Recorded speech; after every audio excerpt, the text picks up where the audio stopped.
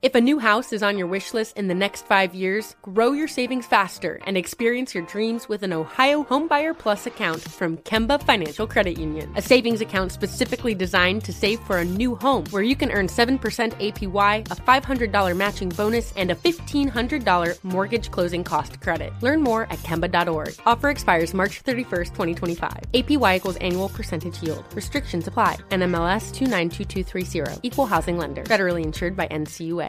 You're listening to Noble Blood, a production of iHeartRadio and Aaron Mahnke. Listener discretion advised. In the summer of 1865, an Australian lawyer named William Gibbs was sitting in his office reading the Sydney Morning Herald.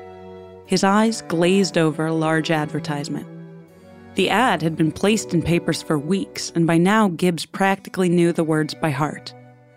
A handsome reward will be given to any person who can furnish such information as will discover the fate of Roger Charles Tichborne.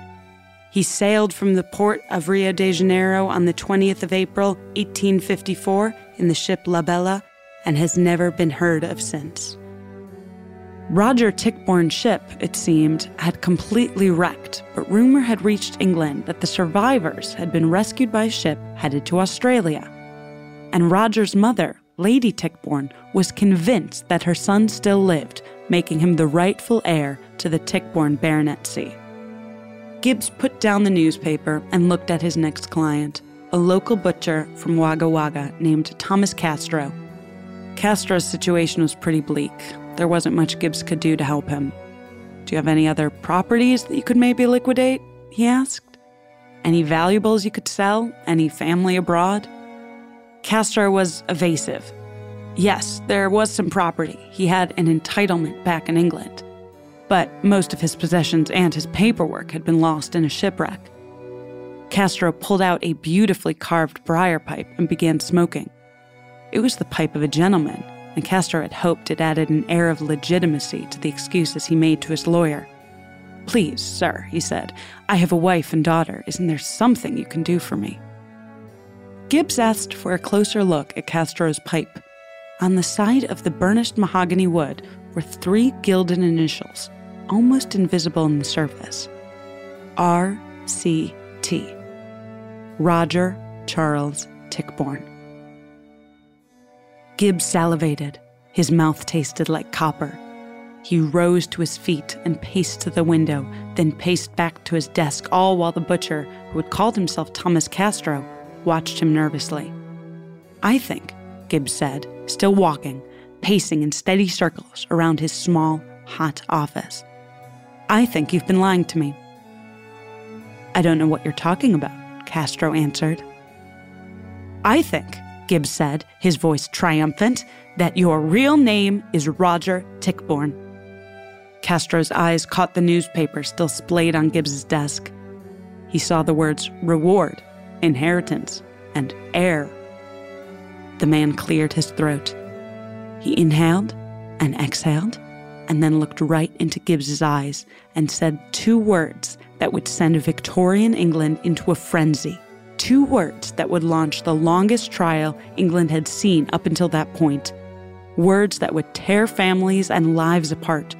Words that would captivate writers like Mark Twain and George Bernard Shaw and ignite a populist movement. The man using the name Thomas Castro, who, from that day on, would most commonly be referred to as the claimant, looked directly at his lawyer and said, "You're right." I'm Dana Schwartz, and this is Noble Blood. The story of the Tichborne claimant doesn't actually begin in Australia. It doesn't actually begin in England either.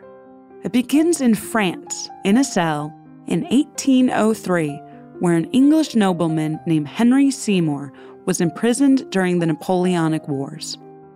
Also imprisoned with him was a man named James Tichborne, one of the sons of an English baronet. Henry Seymour didn't let a little thing like being a prisoner of war stop him from enjoying himself. While in captivity, he seduced the daughter of the Duc de Bourbon and became the father of a daughter, whom they named Henriette. Years passed, and Henriette still hadn't found a husband. When she turned 20, her father, Henry Seymour, took matters into his own hands and decided to arrange a match with James Tichborne, his former brother-in-arms as a prisoner of war in France.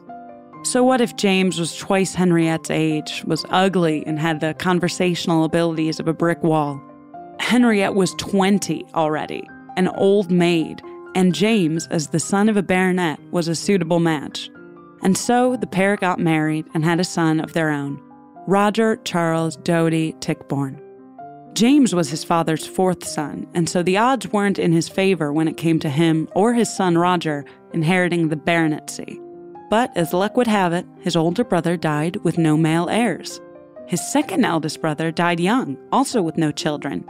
And his third brother only had a daughter, a girl named Catherine. And so it was young Roger who was raised with the knowledge that he would one day become the baronet. As one might have predicted, the arranged marriage between Henriette and James Tichborne was rocky at best. Although they eventually had another surviving son named Alfred, the spouses lived almost entirely separate lives. With her French pedigree, Henriette believed that France would be the best place to give her son Roger a proper education, and so she brought little Roger with her to Paris, where he spoke French before he spoke English. The little heir lived there until his father intervened and sent him to a British boarding school where, British schoolboys being British schoolboys, Roger was endlessly mocked for his thick French accent. His adolescence was not a happy one. After school, Roger joined the British Army, and during his leaves, he would spend time at Tichborne Park with his uncle, Edward the baronet, his aunt, and his cousin, Catherine. It's there that he found the only joy in his young life, because even though she was his cousin, Catherine was beautiful, and Edward, who was tall and slim with dark hair and dark eyes, was very handsome. The two cousins became enamored with one another.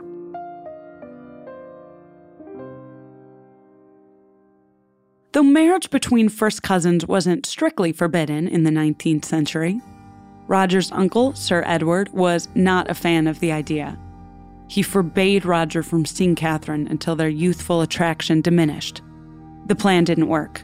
Whenever Roger had time away from the army, he would sneak back to see Catherine, the two meeting in secret by moonlight. They exchanged love letters written in code. But Catherine's father, Sir Edward, was never going to agree to the match. Lovesick, lonely, and desperate, Roger needed to get away. The 23-year-old resigned his military position, where his regiment had just been stationed in the British Isles, and he left on a private tour of South America. Roger's ship landed safely in Chile, where he received a letter informing him that his uncle had passed away, just weeks after Roger had departed on his voyage. Now, Roger's father was the baronet.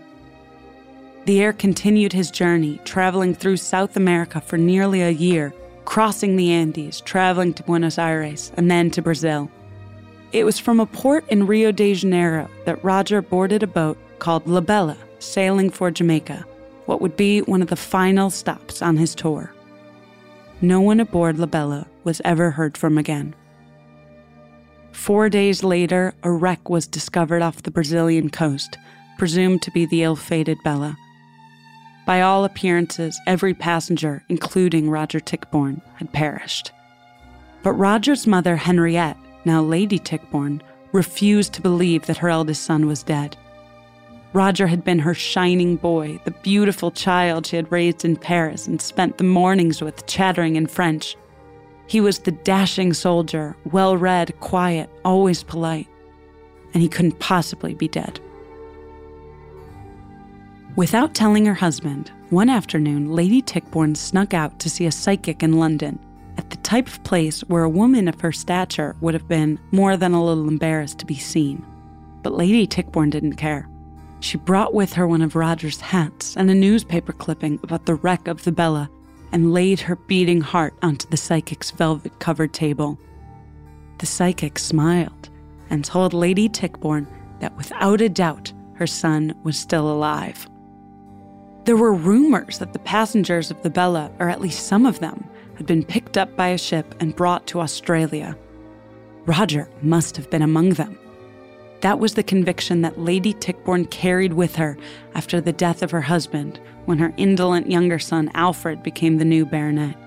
It was the conviction that Lady Tichborne carried with her when Alfred's drinking and gambling nearly led him to bankruptcy, and he had to begin to lease out the estates of Tichborne Park to tenants. And it's the conviction that she carried with her when she issued out a series of advertisements in Australian newspapers, including the Sydney Morning Herald, which a lawyer in Wagga Wagga named William Gibbs just happened to read.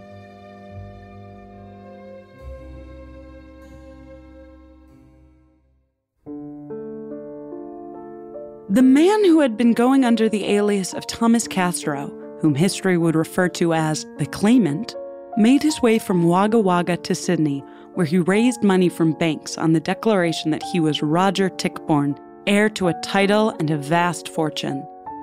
The Claimant said he had been on the sinking Bella, but had been rescued by a ship and made it to Melbourne. And, with his memories addled from the trauma of the shipwreck, he had made up the name Thomas Castro, taking on the surname from a kind family he had met in South America. The so-called Thomas Castro then settled in Wagga Wagga, began working as an apprentice butcher, got married, and had a daughter. But now the memories were flooding back. He was actually Roger Tichborne, and all he needed was enough money to get back to England to see his mother in order to prove it. While in Sydney, the Claimant met a man from Roger Tichborne's past life, a servant named Andrew Bogle. Bogle was born a slave in Jamaica, but had stowed away with Roger's uncle Edward and worked with him as a manservant for many years, until Edward's death, when Bogle was cast off unceremoniously into forced retirement with a tiny pension. Most longtime servants at the time were given a small property upon retirement. Bogle had been given scarcely enough to support himself, which necessitated his move to Australia, where living was cheaper. At first, Bogle didn't recognize the man calling himself Roger Tichborne. As a youth, Roger was lean, all angles and long legs. The man before him was nearly 200 pounds, his facial features less defined. During his time in Sydney, the Claimant would gain 20 pounds, and he would gain another 40 pounds on the ship from Australia to England. Sympathizers explained he was just enjoying his newfound indulgent lifestyle. Skeptics would say the man was purposely trying to distort his appearance. But Bogle looked closely and he made his determination. The man was most certainly Roger Tichborne.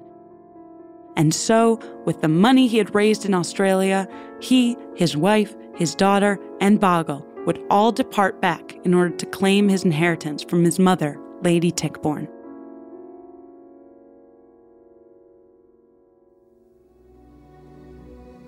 So the Claimant made his way to England.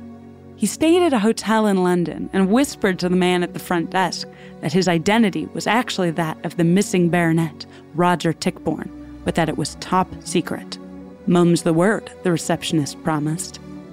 First thing, the Claimant set out to see Lady Tichborne at her London residence. But when he got there, he was told that the lady was residing in Paris. Then the Claimant went somewhere else.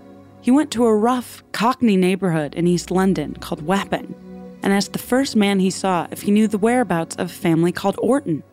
"Who's asking?" the stranger responded.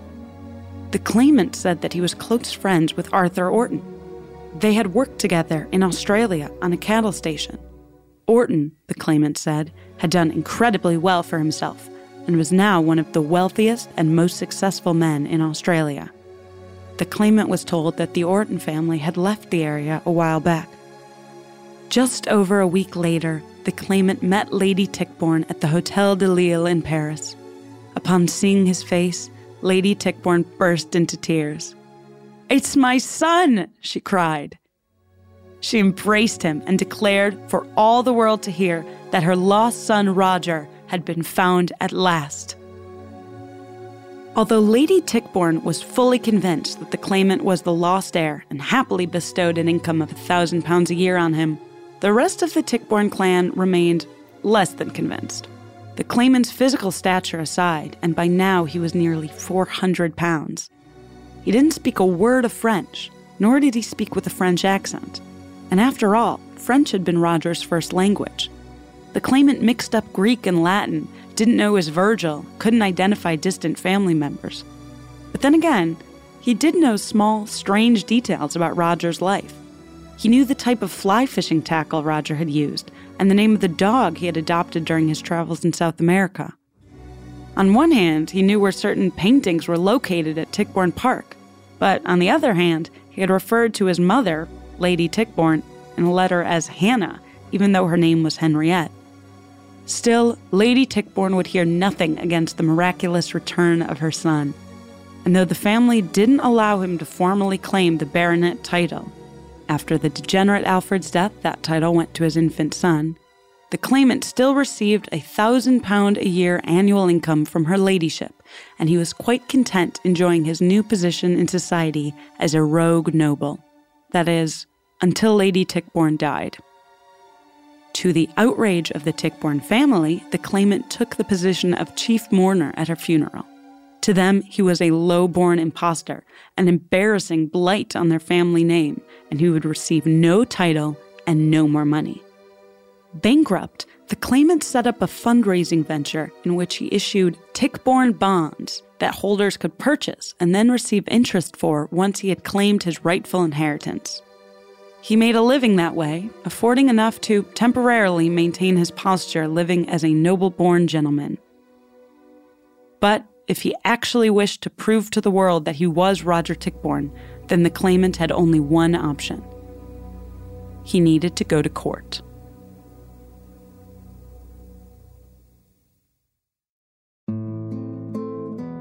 While the claimant was living as either a pretender or a populist hero, depending on your perspective, members of the Tichborne family sent private investigators to try to look into the story that they were told. The claimant had mentioned that he used to work with a man named Arthur Orton on a cattle ranch in Australia. Maybe if they could find Orton, they would uncover the truth about the claimant.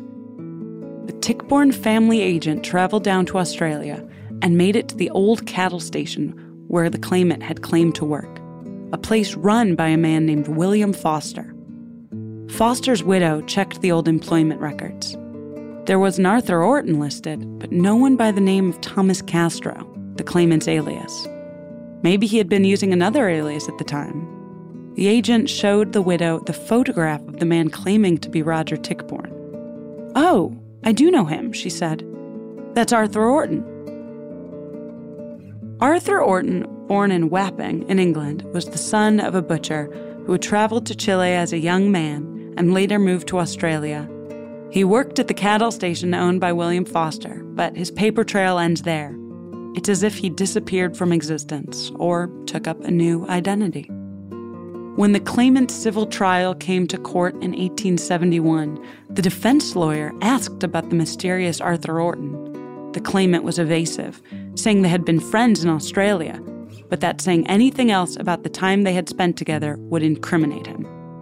Finally, the lawyer asked the man on the stand point blank, "Are you Arthur Orton?" "No," the claimant responded, "I am not." At stake in the trial was Tichborne Park, which consisted of over 2,000 acres, manors, farmland in Hampshire, and a number of other properties in London and beyond. The baronet title would afford whoever held it an annual income of what today would be several millions of dollars. The witnesses lined up to testify. Some pointed out the claimant couldn't speak French, or claimed that the real Roger Tichborne had had tattoos. But some witnesses, former soldiers in Roger's battalion, a servant that Roger had traveled with in South America, maintained that after spending time with the man, the claimant was Roger Tichborne. The defense lawyer had 200 witnesses ready to go to disprove that claim, but the judge held up his hand. No more witnesses would be necessary. The case was dismissed, and the claimant was arrested on charges of perjury. During that civil trial, the claimant had become a massively popular figure of the public imagination. Here was a working-class hero with a Cockney accent going up against the aristocracy and the criminal system, being denied something that belonged to him. "I appeal to every British soul who is inspired by a love of justice and fair play and is willing to defend the weak against the strong," the claimant wrote in an essay appealing for donations for his upcoming criminal trial. Support poured in. His story was a Victorian sensation. His trial followed breathlessly. Knickknacks were sold featuring the major players of the story. Tichborne was recreated in wax at Madame Tussauds. In a political cartoon published in Punch magazine in 1871, the claimant sits astride the shoulders of a man demarcated as, quote, representing the British public. The, quote, British public man is sweating and red under the significant weight of the claimant, his cheeks puffed out with effort. On either side of the men are crowds holding signs, Australia, police, socialism, politics. The caption of the cartoon reads, I cannot be expected to attend to any of you with this interesting topic on my shoulders. George Bernard Shaw wrote about the case and its peculiar contradictions in the introduction to his play Androcles and the Lion. As Shaw wrote, the claimant's attempt to pass himself off as a baronet was supported by an association of laborers on the grounds that the Tichborne family, in resisting it, were trying to do a laborer out of his rights. To Shaw, the paradox was obvious. You had to believe simultaneously that this man was a Cockney workman just like you, and, at the same time, that he was a born and raised legitimate aristocrat. Mark Twain also paid attention to the massively popular trial. While in London, the celebrated writer was at a party with the claimant, where he noticed the way upper-crust men and women in high society always referred to him as Sir Roger. It was Sir Roger always, Sir Roger on all hands, no one withheld the title. Of course, the upper crust didn't really believe that the man was Sir Roger. The only reason that this man had been invited to all these parties in the first place had been as sort of a joke, a hilarious little pantomime like seeing a monkey dressed in human clothes. But the claimant maintained that he was Roger Tichborne, never wavering, even as lawyers and witnesses abandoned his case. His criminal trial for perjury lasted 188 days, one of the longest trials in English history. But the deliberation lasted only 30 minutes. The jury declared that he was not Roger Tichborne, and he was guilty on 2 counts of perjury and sentenced to 14 years in prison. The loss in court did nothing to quell the groundswell of popular support among the working class for the claimant and his lawyer, an eccentric Irishman named Keneally, who was ultimately disbarred thanks to his violent and excessive performance in court during the trial.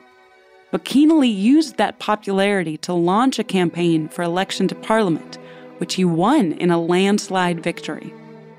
But if the people were hoping for a champion, they had unfortunately chosen the wrong one. Keneally attempted to get the House of Commons to establish a royal commission to re-examine the Tichborne case, but it only received a single yea vote, his own. Popularity and fervor over Roger Tichborne and his mysterious disappearance and reappearance gradually dissolved, and newspapers moved on to covering newer and more exciting gossip. In 1884, after serving a 10-year sentence, the man the public had come to know as the claimant was released from prison. He had lost nearly 150 pounds. Ironically, his time in jail had made him look even more like Roger Tichborne than ever before. His old supporters attempted to rally him into their populist political movements, but the claimant had no interest in any of that. Instead, he made paid appearances at dance halls and circuses and married a young music hall singer. He had long since separated from his Australian wife.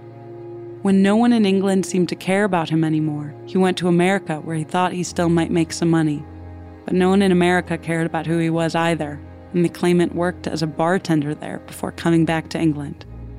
A newspaper paid him a few £100 for a confession that he was Arthur Orton all along. The claimant retracted that confession as soon as he spent the money.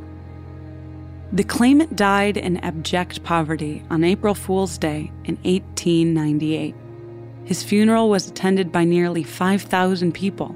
For one last moment, the public seemed to care about him again. Some call it foolishness, or kindness, or mercy, but for whatever reason, the Tichborne family permitted a card on the claimant's coffin that said, Sir Roger Charles Doty Tichborne. And so it was a coffin that beared the title of a baronet that was laid into a pauper's grave.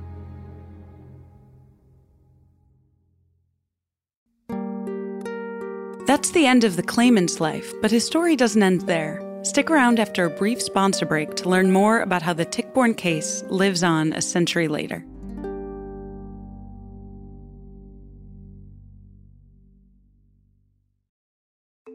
The weather is getting warmer, so it is time to say goodbye to your jackets and heavy sweaters. Hello to shorts and tees. If you are anything like me, you have this urge around this time of year to completely overhaul your wardrobe, but ideally you want to do that without spending a fortune. Luckily, I found Quince. Now I've got a lineup of timeless pieces that keep me looking effortlessly chic year after year. They have these amazing European linen dresses, blouses, and shorts from $30, washable silk tops, timeless 14-karat gold jewelry, and honestly, my new favorite pair of summer sunglasses I got from Quince. Get warm weather ready with Quince. Go to quince.com/noble for free shipping on your order and 365-day returns. That's QUINCE.com/noble to get free shipping and 365-day returns. Quince.com/noble.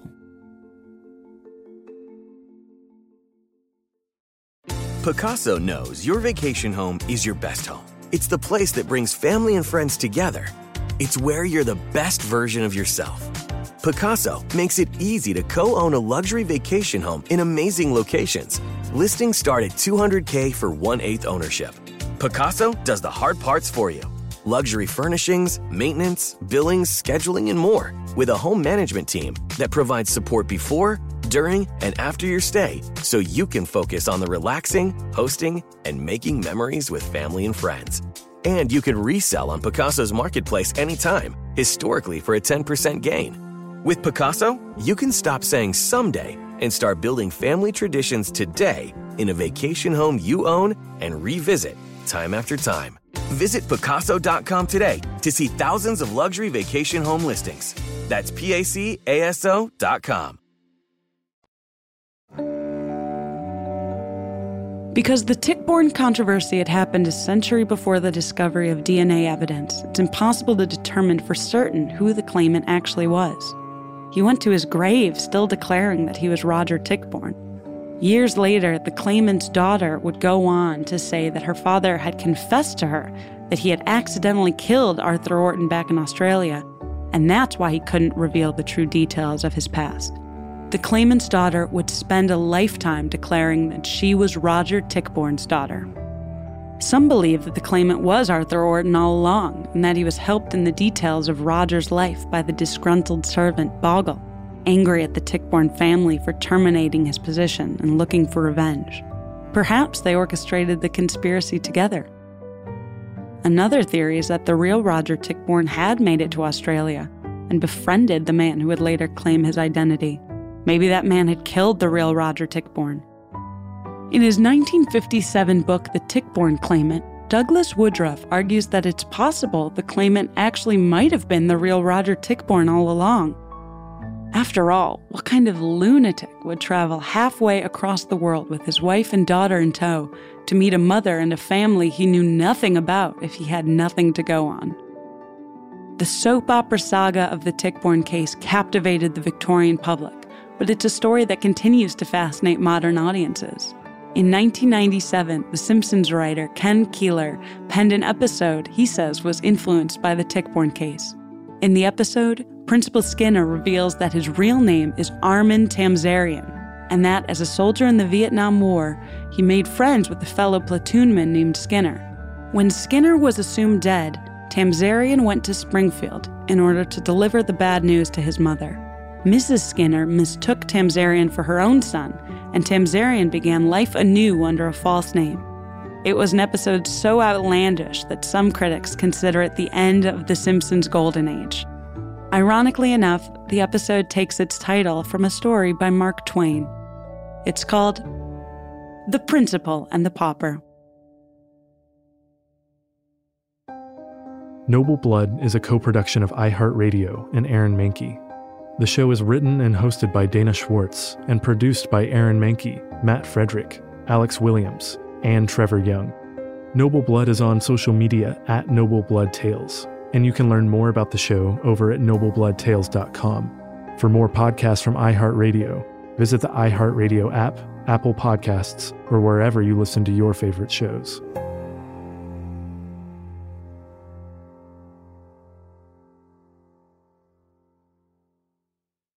If a new house is on your wish list in the next 5 years, grow your savings faster and experience your dreams with an Ohio Homebuyer Plus account from Kemba Financial Credit Union. A savings account specifically designed to save for a new home, where you can earn 7% APY, a $500 matching bonus, and a $1,500 mortgage closing cost credit. Learn more at Kemba.org. Offer expires March 31st, 2025. APY equals annual percentage yield. Restrictions apply. NMLS 292230. Equal housing lender. Federally insured by NCUA.